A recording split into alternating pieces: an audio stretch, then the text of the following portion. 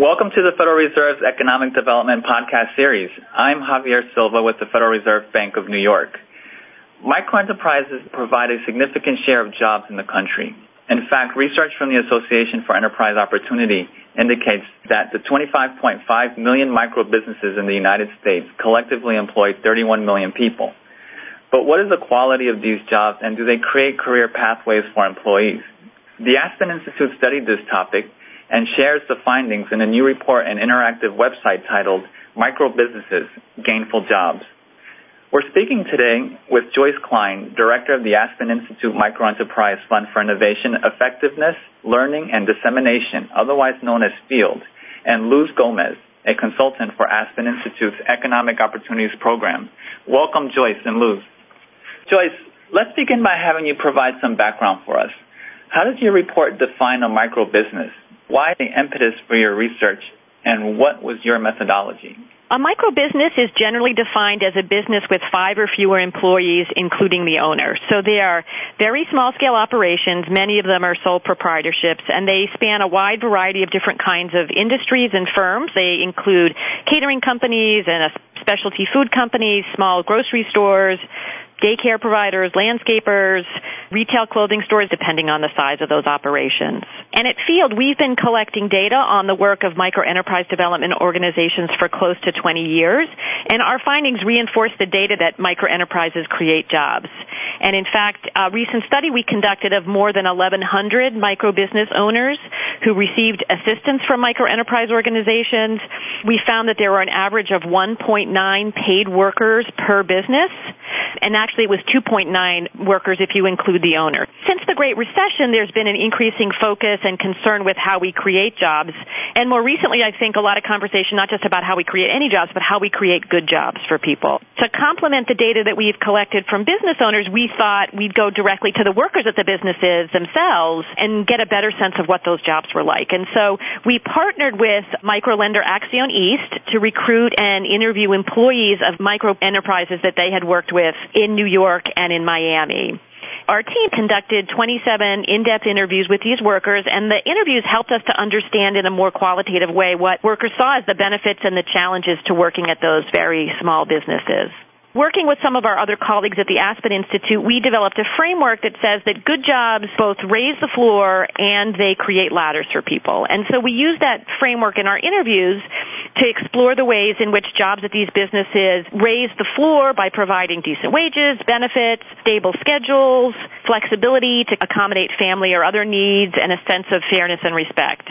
And then we also tried to explore the extent to which the jobs also built ladders, meaning that they helped workers to gain skills and build relevant work experience. We also drew in the interviews on some interesting literature that talks about the importance of finding purpose and happiness in the workplace, which are aspects of what psychologists call gainful employment. Luz, many typically think of micro-businesses and small mom-and-pop enterprises with few opportunities for job progression for employees. Is this the case?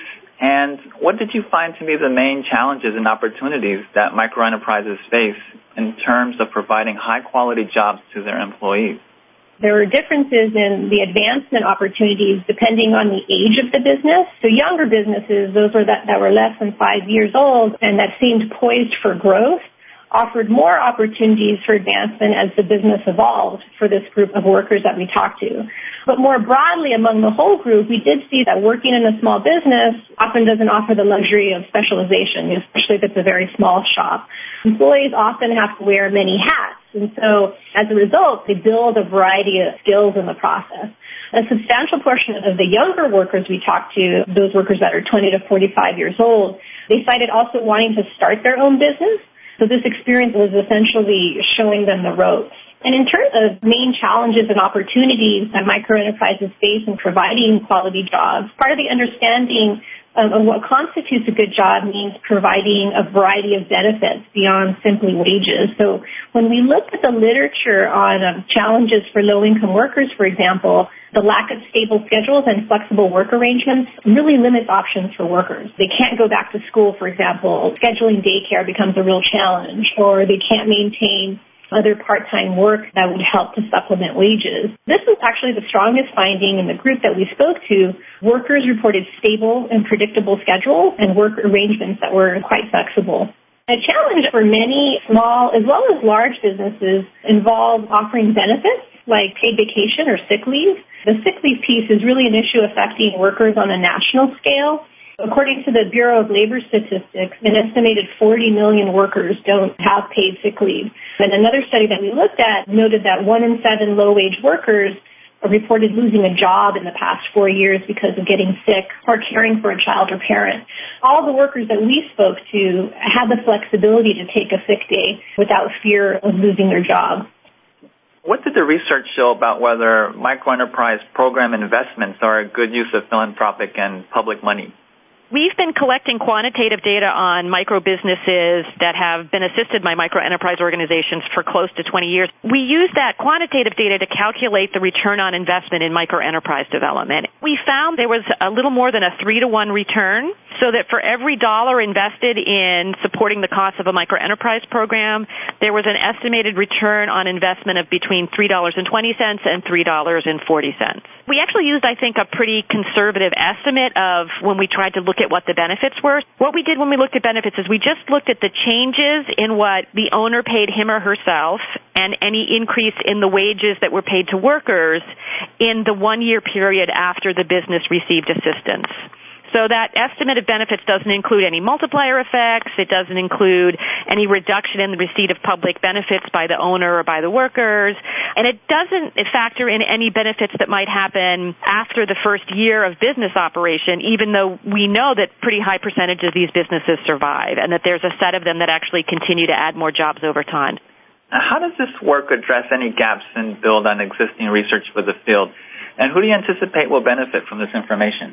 This research enabled us to collect some qualitative information that provided a deeper and more nuanced picture of the quality of jobs at microenterprises, going deeper than we were able to go with some of the quantitative research that we'd done in the past. So with these conversations with microenterprise workers, we were able to say that not only do microenterprises produce jobs, these jobs had qualities that are important attributes of a good job. Microenterprise practitioners will benefit from this information because it helps to build the case for investing in the type of work that they do in supporting business owners with both capital and training. I also think the framework we present for assessing what makes a job good makes a useful contribution to the broader conversation about what's happening in our labor market. Hopefully, it can be a tool to help funders, policymakers, and others really think more critically about these issues of job quality and what it is we're trying to do with various policies and programs that are trying to stimulate job creation. Some economists suggest we have experienced a structural change in the economy where more workers will experience episodic stints between traditional employers and entrepreneurial endeavors like microbusiness. Just drawing from your research, how do you project the microenterprise field will change over the next decade? And specifically, what are the implications for workforce development? There's been a lot of talk lately about structural changes to the economy and what the implications are for the labor force. We're definitely seeing an increase in interest in self-employment and an increase in what folks also call independent work among many different segments of the labor market. Part of the growth we're seeing are people working on their own as contractors or freelancers, and that to some extent is a result of changing corporate practices, corporations wanting to use more contract labor to control their labor costs. But it's also due to the fact that technology is a tool for helping people to access markets to sell goods or sell services that they might be able to provide. That trend within the labor market has a couple of implications for workforce development. First, I think that the work of microenterprise organizations will be more important, and we can potentially see a groundswell of volume as more people seek assistance with starting or operating their business over the next decade. We're likely to see something that's very similar to what we've historically seen in the microbusiness field, that they typically have a set of skills about how to provide a good or how to provide a service, but they lack experience in managing sort of the business side of being an entrepreneur, and that's where microenterprise organizations come in. Another piece of what we're seeing for microenterprise programs is that the demographics are changing in terms of who's coming to entrepreneurship. So more seniors who are looking to supplement Social Security or retirement benefits or engaging in part-time self-employment.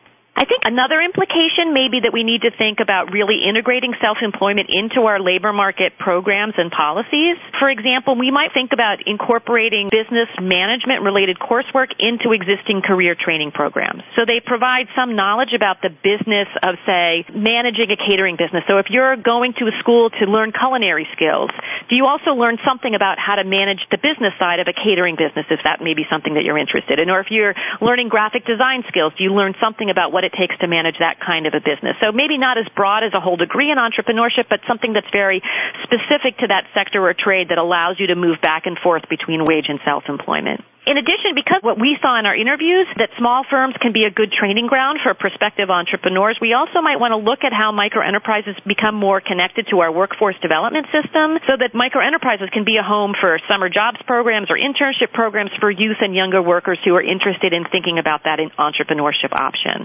The other important labor force issue is that our income and workforce security systems are in large part tied to a labor market model that assumes that most people are employed by larger firms. Think about how retirement benefits, unemployment benefits work. Even the earned income tax credit, which is a key way to supplement incomes for low-wage workers, is much easier for individuals to claim and to get free tax preparation assistance if they're a W-2 worker than if they're self-employed and need to claim self-employment income. Healthcare has also historically been a challenge for self-employed entrepreneurs and very small businesses, but hopefully the Affordable Care Act is helping to rectify that. But that's not the only area where we may need to rethink our labor market policies with an eye to the fact that more people may be self-employed and our systems and support should also work well for them. Also, what types of economic development policies and programs can best support micro businesses? There are a number of existing policies that have already been really important in growing the field to where it is today. The Community Development Financial Institutions Fund within the Treasury Department, the Community Development Block Grant Program, and the Small Business Administration's Microloan Program. Those are programs that exist that can be used to provide loan capital that microlenders can use, but can also in various ways use to fund management assistance that are provided by microenterprise organizations and also support the cost for the lenders in actually deploying that loan capital. There are programs such as the Women's Business Center program at the Small Business Administration that have provided important funding support for business and management assistance to micro businesses. The Community Reinvestment Act has really been critical in stimulating investment from financial institutions, and many financial institutions, both national institutions but also smaller local banks, financial institutions are key sources of loan capital and operating support for microenterprise organizations.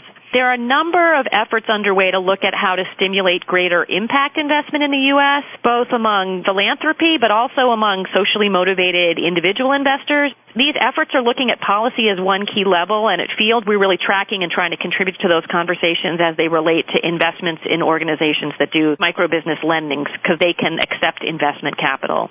Banks typically don't do a lot of micro-business lending because of the cost. These very small loans aren't profitable in most cases. And also, many entrepreneurs don't just need capital, they also need management assistance. So there's a need for funding to support both the cost of making the loans and also providing the management assistance to the entrepreneurs, as well as for loan capital. Public funding is key there. We've also seen several states create programs to fund microenterprise development organizations and local communities using funding as well. And I mentioned that the Community Development Block Grant Program is key there. Finally, I think in the future, regulation is also going to be important. We've actually begun to see for-profit capital providers moving into the very small business lending space, in many cases fueled by the advances in technology that allow them to reduce costs. And the entry of some of these new players can be a great thing if it improves access to folks, as long as the products that they're offering are responsible. Thank you for speaking with us today. This concludes our podcast with Joyce Klein and Luz Gomez at Aspen Institute. The Federal Reserve Banks of Atlanta and Kansas City and Rutgers University will co-host a conference on the future of workforce development at Rutgers campus in New Jersey in October 2014. More information about this conference is available on their websites, and conference proceedings will be posted online after the event. For more podcasts on this topic and others, please visit the Atlanta Fed's website at frbatlanta.org. If you have comments or questions, please email podcast@frbatlanta.org. Thanks for listening.